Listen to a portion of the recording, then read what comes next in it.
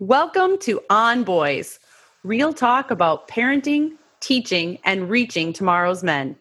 We're your co-hosts, Jennifer L.W. Fink of buildingboys.net and Janet Allison of boysalive.com. Jordan Shapiro, PhD, is author of a new book called The New Childhood, Raising Kids to Thrive in a Connected World. He is also an educator. He teaches at Temple University and a parent of 2 boys. Jordan, thank you for joining us. Thanks for having me. It's great to be here. How old are your boys right now? They're 11 and 13 right now. I have to think about it because when I was writing the book, they were 10 and 12, and I wrote that so many times that people ask, I still do the same thing. So you and they are right in the middle of that tween early teendom stage right now. Yes, that's for sure. We have a lot of listeners with kids right in that vantage point. I was attracted to your book after finding an article online. And I said, Janet, we have to read this book because, as you know, screens and devices and interconnection is a top concern of parents everywhere. You cannot walk into any group of parents and not hear a comment about screens. Yes, that's true. So we read the book, but we had 2 very different reactions to it. I'm kind of over here cheering, and Janet's a little bit more skeptical than I am. Okay. Well, yeah. I'm more excited for Janet's question then. Okay.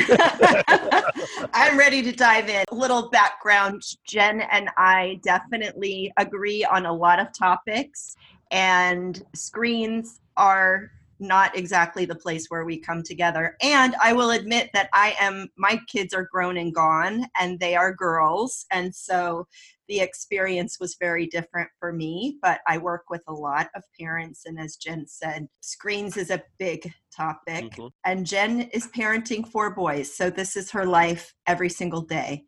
I can imagine. It makes for great podcast material.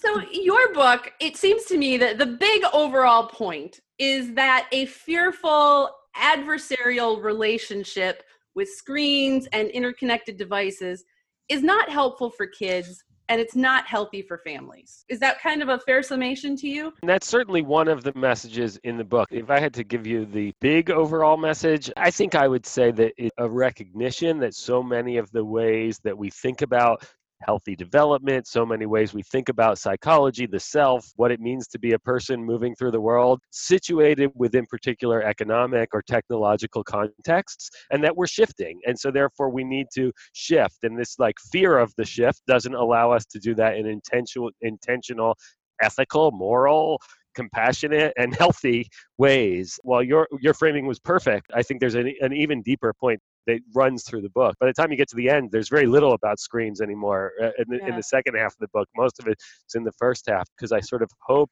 that what happens is, as I start to describe the new childhood, while screens are certainly a major part of that experience, I think it's about a whole lot more. Well, and one thing I appreciated about your book was the evolution of how all of the shifting technologies, and you traced that really thoroughly, and that was enlightening. I learned some things in there, so that was a helpful stage to set new technology on, for sure. Yeah. This whole idea of childhood is even relatively new in human history.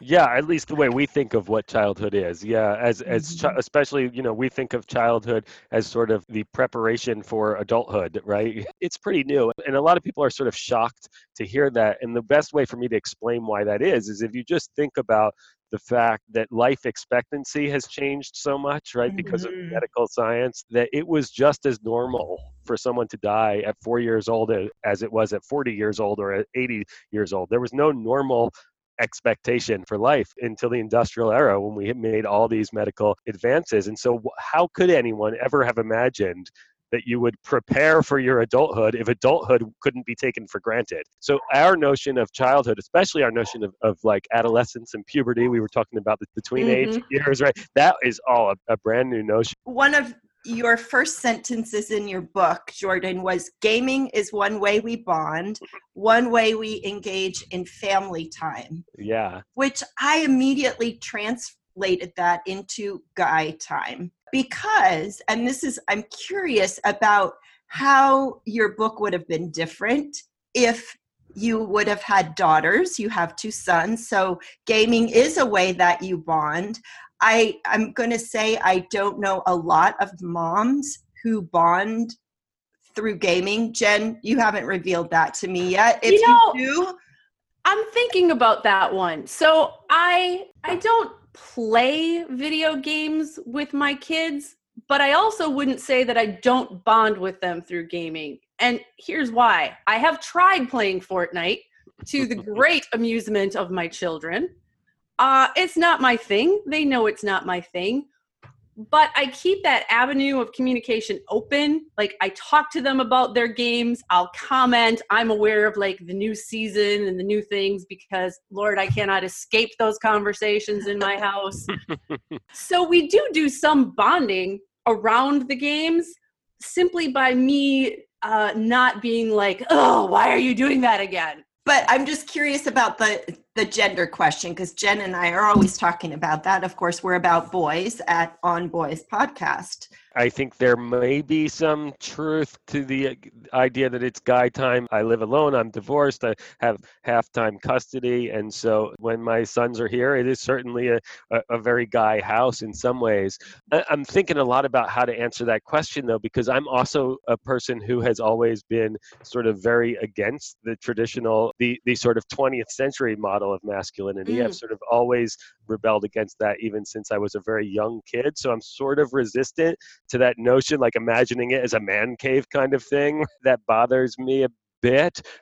But I can't deny that, of course, it's 3 boys playing together too. As to the larger question about gender and gaming, there's certainly what I hear anecdotally from people is that boys play a lot of video games, girls do a lot of social media when it comes to screens, but I have not seen any data that really convinces me that that's not just anecdotal experience. Most of the data I see shows that gaming is pretty even across the board. But again, I'm not convinced by that data either. So I'm not necessarily saying what's true. I'm just saying I haven't seen anything convincing about the gender split when it comes to digital media. I have to say, at my house, it comes down to a lot of parallel digital play. One is sitting in front of the big screen TV playing Fortnite. I may be sitting in that room or a nearby room, kind of scrolling through my phone. Somebody else might be up in his room. My 16 and 18-year-old the other day were playing a video game together in separate bedrooms. Even though they were playing together, they were not in the same room. They were connected, via the internet. I get it on that level of you can be bonding even if you're not necessarily doing the same thing. It was important to me to really get this into the book, is that there's all this rhetoric, I think, that people have, and this sort of imagining that if everyone's sitting together looking at a separate device, they're not together, and that sort of, there's so many people who are repelled by that vision, by that image in their head, and I really wanted to explain, because I watch it with my kids all the time, that just because they're doing separate things doesn't mean that they're not together. One, the parallel play point. Second, that that's not unique to screens. It's pretty often that even kids that are not using screens would be doing separate things but next to each other. The third thing I want to say about it is more throws things in a different direction, which is I was recently at a big family gathering with my brothers and all of the cousins, and my brothers were very much no phones at the gathering. Everyone put your smartphones away. I want your cousins playing together. And they like to tease me because they're my older brothers, and they go, I know Jordan says it's okay, but we're not doing it. And I went along with it and I agreed. And then I think we all, probably around 70% of the event was over, and we finally said, okay, that's fine. I have to tell you that as soon as we said it was okay for them to use their devices, that was the first time all the cousins really started talking, because they started taking out their devices and showing each other what was going on their devices. Until then, they were all drawing separately. They were all, some of them were, 2 of them might have been talking, but the second it came out, the age gaps went away. Suddenly everybody became the sort of shared point point of reference? What game are you playing? What are you doing on there? And so I think we often are afraid that it's going to disconnect, when I've seen this a time and time again. That's the way kids have learned to make friends, even, is they walk up to other kids and they go, what are you doing? What games do you like? What social media apps do you have? And that's not necessarily dividing them. And this highlights the fact that our kids are digital natives, and we as adults parenting these digital natives clearly are not. And I found in your book a lot of examples where you said to adults, you need to show them appropriate behaviors around social media. Teachers need to teach online literacy. That feels really overwhelming because adults, number one, don't know how to teach these things that you're telling need to be taught. And there's no roadmap.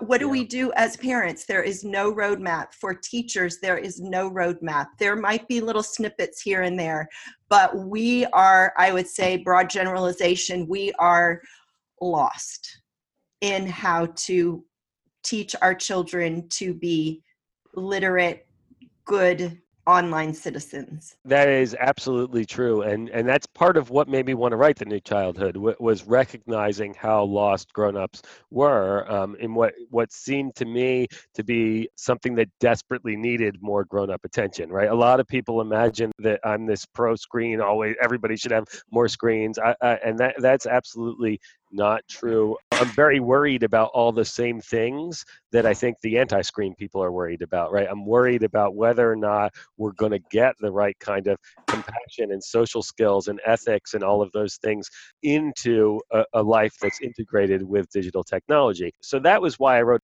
originally, because I thought, hey, there are all these parents who are so desperately lost. There are all these teachers, are all these grown-ups. And I wanted to express, and at least this is, I think, one of the large things I'm trying to express, is that their fear and this feeling of not knowing what to do is sort of misplaced, because we do know what values we care about, and we do know how to integrate them. That's what parents have always had to do, is to figure out how, in a changing world, to still make sure those same values exist. And so while it's hard we may not know the technology as well as our kids. I already don't know the technology. My kids are way better at video games than me. I barely play with them anymore because they don't want to play with me because I stink compared to them, right? But I still talk to them about it, and I still ask them the questions, and I still ask them to explain things to me, and I still get involved in what they're doing, and I'm able to go, because I can ask those questions, just through asking questions and going, hey, what are you doing there? I'm able to then bring my own values into that. And it's about the values. It's not about tech skills. It's not about, do you understand the technology? It's about, do you understand those sort of essential human values that have never changed, right? Whether that's kindness or compassion or ethic, but how do you make sure those remain as part of a life that's both digital and non-digital, right? As a life where these are integrated into it, because that's the scary thing to me. If we move into a new technology and don't bring millions of years worth of human knowledge about how to live well with each other, if we don't bring that along with us, then we've really screwed up. That's way scarier to me than this idea that, hey, we might be in a different technological paradigm, right? We jumped into cars fine, right? And we figured out how to do cars, and we figured out how to do cars with ethics, right? We need to figure out how to do smartphones with ethics, and that's going to take adults. We can't let the kids figure that out. That always takes adults to do. So what I hear you saying is that it still comes down to engagement and conversation. Tools aside, the century, the time period, whatever technological tools aside, parents need to engage with their kids and have conversations. And for myself, I found that I can have more effective conversations with my kids about anything if I go into it with an open mind rather than if I come to it with a preconceived notion that whatever they're doing is problematic because of something that I believe. It might be problematic, but the first thing I always need to do is listen, ask questions, listen, and then kind of go from there. I think a lot of people get confused and think that asking questions and listening and open mind means acceptance. That's not necessarily true. To some extent, it means acceptance, but have many times had conversations with my boys that go, I don't know why you would play such a violent video game. I find it disgusting. There's nothing I like about it. I want you to explain to me why you like it. I want to understand that, which is not me saying, hey, don't do it. It's me going, hey, that this discussion is important. There's many things in our lives where I'll tell them I don't like it. I'm not going to make you stop doing it, but I personally don't like it. I find it abhorrent. I find it problematic. And I want you to understand why. I think that in general is true. You know, you have older children than me, so you probably know this better. But I assume my 13-year-old, I'm only a few years away from him going to parties where things that I might not approve of happen. And I'm not going to tell him don't go to parties because I know other kids might do things. Instead, I'm going to have those conversations with him as often as possible to make sure he knows how I feel about that, so that he brings those values into his experience. Because I'm an educator, I, of course, was interested in your take on how to bring this digital world to kids in schools. And I've observed in schools, and I'll tell you what, I have to respectfully disagree with the amount of screens in schools. I see very distracted behavior. I see disconnected behavior. I see kindergartens swiping Chromebooks, and they're not interacting with the subject matter. They're not using tactile math blocks and all those kinds of things. And it feels to me a very disconnected way to educate. That's number one. Computer labs at schools are like the most unhealthy room in the entire school, because they're, fluorescent lights and big loud noises and the heat, and there's like no air in there. So it feels really unhealthy. Who needs air, Janet? I know. You have internet. It is overrated. I know. I didn't know. Wait, are there still computer labs? There are. I know. I was kidding, but they sort of don't make sense that there would be a separate space for computers anymore. Right, because everyone has a Chromebook or something similar. But along with that is the idea of how we read from screens, that we tend to skim more. I know I don't take in as much information when I read from a screen. And also just the studies that show there's less retention of information from not taking notes with hands and also reading from screens. So I mean, there's this balance of, sure, they need to learn the technology, but it's also feels like another burden on teachers to be teaching this digital citizenship. Teachers are overwhelmed as it is. There's a whole lot in that question. I know. Let me try to unpack it a little. I'll start with your concern about walking in and seeing kids who seem disconnected. And I believe you. I mean, I really do think that that's true. And again, part of the reason I wrote the book was to say, hey, we need to figure out how to do this in a better way, right? Mm-hmm. There's no part of me going, hey, our current way of using screens in classroom is always good, right? A lot of it's not good. A lot of it becomes a distraction. A lot of it becomes a reward for kids for doing, you can play a game, right? That's not teaching, right? Right. And it needs to get integrated into the teaching. There's a lot of distraction. I see it among my college students. They struggle to not be distracted. I also look at that and go, but if they've had Chromebooks since they were in 8th grade and now even younger, how is it that they still haven't learned, where were the teachers to keep them from getting distracted, right? Teachers taught them not to pass notes. Teachers taught them not to talk. Teachers taught them to raise their hands. Teachers taught them not to whisper while someone else is talking. They clearly haven't taught them how to do both things at once. And that's a skill. That's a necessary skill. That is something you should be learning in school. Not sure that's happening yet. Teachers are overwhelmed, but this is part of what they do. What I would add to that is, okay, so now we'll go to another part of your question, which was teachers are so overwhelmed and overworked, should they have to also deal with these digital literacy questions? To that one, I would say yes. And I'm sorry, and I have total sympathy as an educator. I think we need to remember that it has always been the job of a teacher to figure out how to take ancient wisdom, right, and modern wisdom, and to figure out and to make it applicable in current times. And I don't just mean applicable to kids' lives so they enjoy it and experience it, but also so that you can use the tools of the time to be able to articulate that knowledge, right? If you don't know how to do math and communicate that through a computer, you're going to have a real problem in life at this point in human history, right? Yes, you need to know old math, but it's not about can you write old math onto yellow Lego pads anymore. It's can you write old math into a spreadsheet and make that useful. That's the skill that people need at this point. And so yeah, that's a hard thing. You're totally expressing completely the difficulty that teachers are in, because there's sort of all this old education and no new model for how to do it.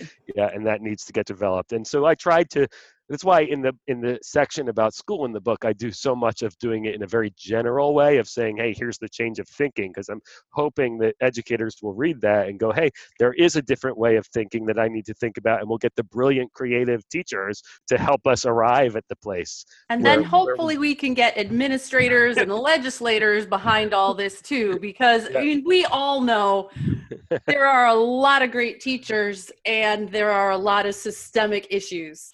There's two other parts of your question I just want to quickly get to, because you talked about the change in the way we read. There's a lot of evidence around reading in both directions. Yes, I certainly skim more when I'm reading on the internet, not when I'm necessarily reading a book on a screen. Depending on what I'm reading, it changes. But there's also evidence, especially with young readers, that shows that the ability to use multiple kinds of media actually allow the context to be clearer. Reading's not just about decoding the letters, it's also about having the vocabulary and being able to see that vocabulary. And so being able to add multimedia can be helpful for early literacy. There's a few books about this. Tap, Click, Read is a great example that really talks about how the literacy education connects with screens. As for the question of retention once you get to older kids, the tweens, and when they're reading, I'm sure there's an issue here, and part of that being we haven't taught them to value words on the screen in the same way we've taught them to value words on a page. I mean, if you think about how many times throughout your young life you see a adult reading from a book going, this is really important, focus.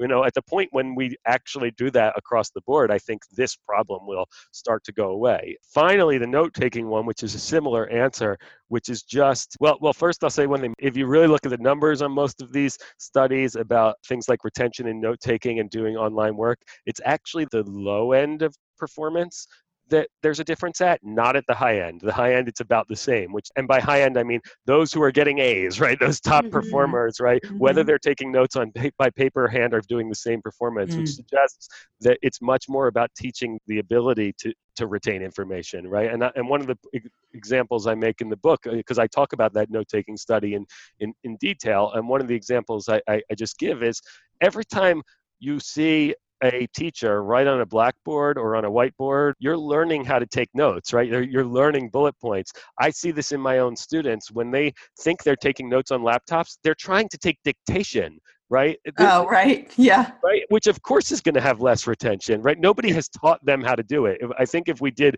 much more of teachers showing note-taking, teaching skills for note-taking with retention on screens, I think that would start to change. But yes, absolutely. Right now, nobody's doing that, which means you have kids who there's all this messaging in their lives about how do you do paper notes, so they naturally know how to do it, and none about how do you do digital notes. But that's not good, right? Because you do need to do digital notes. I always talk about if I need to take fast notes, I can actually do it way better on my laptop. People always go, I use fountain pens when I write by hand, because I've finally figured, like, if I'm going to write by hand, I want the pleasure of writing by hand. Like, I'm not doing it for utility at all at that point. I'm doing it because I want it to slow down. I want it to feel good. And I think that's a great way. It's how we should think about the future, both the pleasure of writing, what you can do with writing that's different than what you can do with digital. Digital note taking, you can cross-reference, you can tag, there's so much you can do. But Right. you can't have that slow, carefully considered thing that you do with handwriting. And I think we want to teach both of those things, not one or the other. This whole shift towards a connected world has happened so quickly. And I think for those of us who are parenting now, it's rather shocking. Our kids, of course, can't imagine that I lived pre-internet, that I remember getting our first computer. And I think we all are aware, like, this is the way things are going. If anything, we're going to become more connected. There's going to be more devices. I get the sense that we right now are living through a period of trial and error. We are trying to figure out how to parent connected kids in a connected world. Educators are trying to figure out how can we best use these tools. It's going to take a while. Jordan, how can we give ourselves and each other grace as we work our way through this transition? I think you hit the nail on the head. That's where we are. And I guess one of the things that worries me, I mean, I already said this once, but I'll say it again. What worries me the most about this is this sort of, we either resist the devices or we don't. And that seems wrong, right? It seems to me the response needs to be, hey, parents, yes, there's so much to worry about here. Let's figure out how to solve this. Let's figure out how to rise to those challenges. We have new problems that we need to adjust to in order to create the kind of society that we want, the kinds of people we want, the kinds of values that matter to us. This fear of devices gives them, and I say this throughout the book, we're giving the devices way more power than they deserve. So they're just new hammers. But Jordan, you talk about the hammer, and yet there's been no device in human history that has been able to be created with all of the applications of neuroscience and psychology that is manipulating human behavior, which is how our devices were designed. So it's not so easy to just say, oh, well, we have to shape the world around the tool, because the tool actually has been manipulated to draw us in a way that no other technology up till now has done. So I'm not sure I agree with that premise. Okay, I know lots of people say that, so I'll explain why I disagree with that premise. I suspect that it is actually a premise that's been sold to us by Silicon Valley because it sells more advertising. If everyone believes that the devices are so strong they can make people think whatever we want them to think, most of that idea comes from the persuasive design field, right? The idea that the user interfaces of software or games or smartphones are designed in order to be persuasive, and then they use this language where of hacking dopamine pathways. That's my favorite, but which is sort of, to me, this is the most absurd thing. Here's the deal: I don't know anyone, and I've asked this question to major people in Silicon Valley. I don't know anyone that has put someone in an MRI and looked at what their brain is doing while designing a user interface. Nobody does that. Instead, what they're recognizing is that every pleasurable experience that an individual has includes a dopamine release. Every author in the world has gone, how do I create the best organization of words in order to keep people drawn to it? Those dopamine hits are the same dopamine hits you get when you get a good grade, the same dopamine hits you get when you hit a home run, the same dopamine hits you get when you hug. Jordan, do you think part of the problem may be we use our devices for so many things right now? Like a cigarette, pretty much all I can do with that is smoke it. And we pretty much know that has a negative impact on my body and my brain, right? So on my phone, I can talk to my mom who's in Arizona, and that's a great thing. Or I can find some content that's really not good for me. Are we, as parents and adults, sometimes getting confused because, like, there's good and bad in that thing over there? Yeah, there's good and bad in everything. And Yep. I think that's absolutely, I mean, you brought up a great example, because I hear all the time when the screen time question comes up, when I'm at like conferences of researchers, and everyone goes, well, it depends what you're doing on the screen. If it's a kid, a 3-year-old talking to his grandmother in another state, that's a good use of the device. And I always like to go, well, how do you know? I haven't seen any research that shows me that's good for development. You're against the video game, but you're pro that based on a narrative you've constructed about that experience. experience, right? Mhm. And neither, I'm not saying I think it's bad. Of course, when my kids I were guess little, it depends on grandma, actually. right, right, exactly. But we've constructed a narrative that we all believe, which is Yeah. if you're on Skype with grandma, that's a positive use. Where if you're playing a violent video game, shoot 'em up, kill full of blood, that's a negative use. I don't think that's a bad narrative to construct for either of those categories.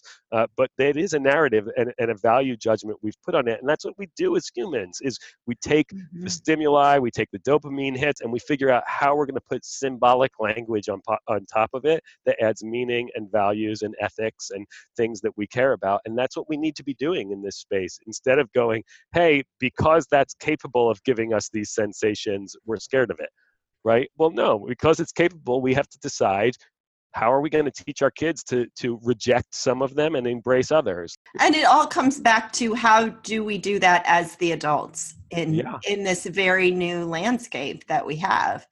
And And what I'm sure of is we don't do it by going, you're allowed 2 hours a day unsupervised and no more. Kids So out of let's say I am a parent listening to this, like Yeah. pretty much every other parent I know. I am overwhelmed. I'm Yeah. never sure if I'm doing the right thing or not, but I'm listening to this and I feel like I want to do better. I'm going to take some deep breaths and try not to demonize the screens or the video games. Yeah. What 3 concrete steps would you recommend I could take? The first thing to do is look at what your kids are doing. Sit down next to them and go, what is this? Explain it to me. Why do you like this? How does it work? Can I try it? Even if you hate it, I think you've already changed your child's way of relating to it in that one moment. Just sitting next to your son or your daughter and saying, what are you doing right there? Now you have permanently affixed into their consciousness the idea that mom or dad is also looking at this, not just me. All right, so tip number 1, look at what your kids are doing and engage with them. Share your honest opinion about it and have a truly honest discussion with your kid about it. And I mean that in saying, you might say, this seems stupid to me, but make sure you do that in a way where it's okay for them to debate that with you, right? You know, my 13-year-old showed me a TV show last week. I don't know if you've heard of it yet, either one of you. Letterkenny. I know it exists. I've never watched it. Yeah. Letterkenny. It's a Canadian sitcom. My kid loves this. He asked if I wanted to watch an episode, and I said yes, because I want to engage with my kid, see what's going on in his world. So he actually took video of me watching this because he knew it was going to be like my response would be hilarious, and he wanted to text it to his friend. And then he asked me, Mom, what do you think? And I shared my honest opinion. I said that it was ridiculous, hilarious, and utterly inappropriate. oh boy. And it was all of those things. And I think he knew exactly what I was going to think about this show. That's why he videoed me watching it. Right. But it opened up that avenue. We had that conversation, and he knows which parts of it I don't approve of. I can talk about that now because we watched it together. I don't need to, say you can never watch this again. Although if I decided for some reason that it was a bad thing for him, I could do that. I don't think it is based on watching it. But Right. to me, that falls into the be honest. That's exactly right. And what happens is, at least I've watched it with my kids, because when I sit with them and let's say they're watching one of these terrible, stupid YouTube videos that they love to watch, and I tell them it's terrible and stupid, and I tell them why, and I go, who paid for it? I bet the video game company paid them to do it. But I overhear them with their friends. They love to be that iconoclast to their friends now, right? They love to be, they're repeating that voice, right? And so that's exactly what I'm talking about. While they're watching, they're both watching as the 11 and 13-year-old who enjoy it because they're 11 and 13 and stupid humor is funny to 11, 13-year-olds, full of genital jokes, of course, Yep. and they love that. They also have the imaginary dad watching at the same time who's going, well, isn't that a little misogynistic? Isn't that problematic? Is it sexist? Right? They can hear both of those things at once.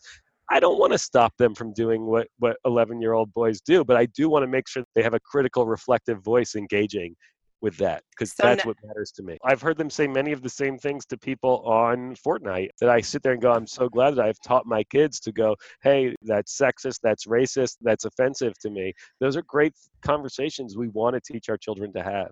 When you put it that way, it suddenly sounds much simpler to me. And I'm going to guess to a lot of our listeners too. Well, good. That's the goal. It's the same thing parents have been doing, just as you said before, for eons.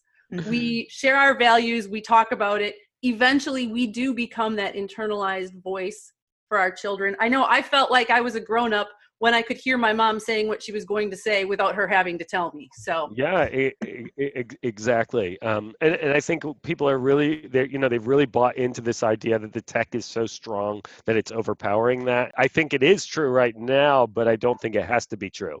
We just have to collectively go, hey, we're going to put values into this. Yeah. Enough of letting these people whose only values are how do I make more money decide how we use these tools.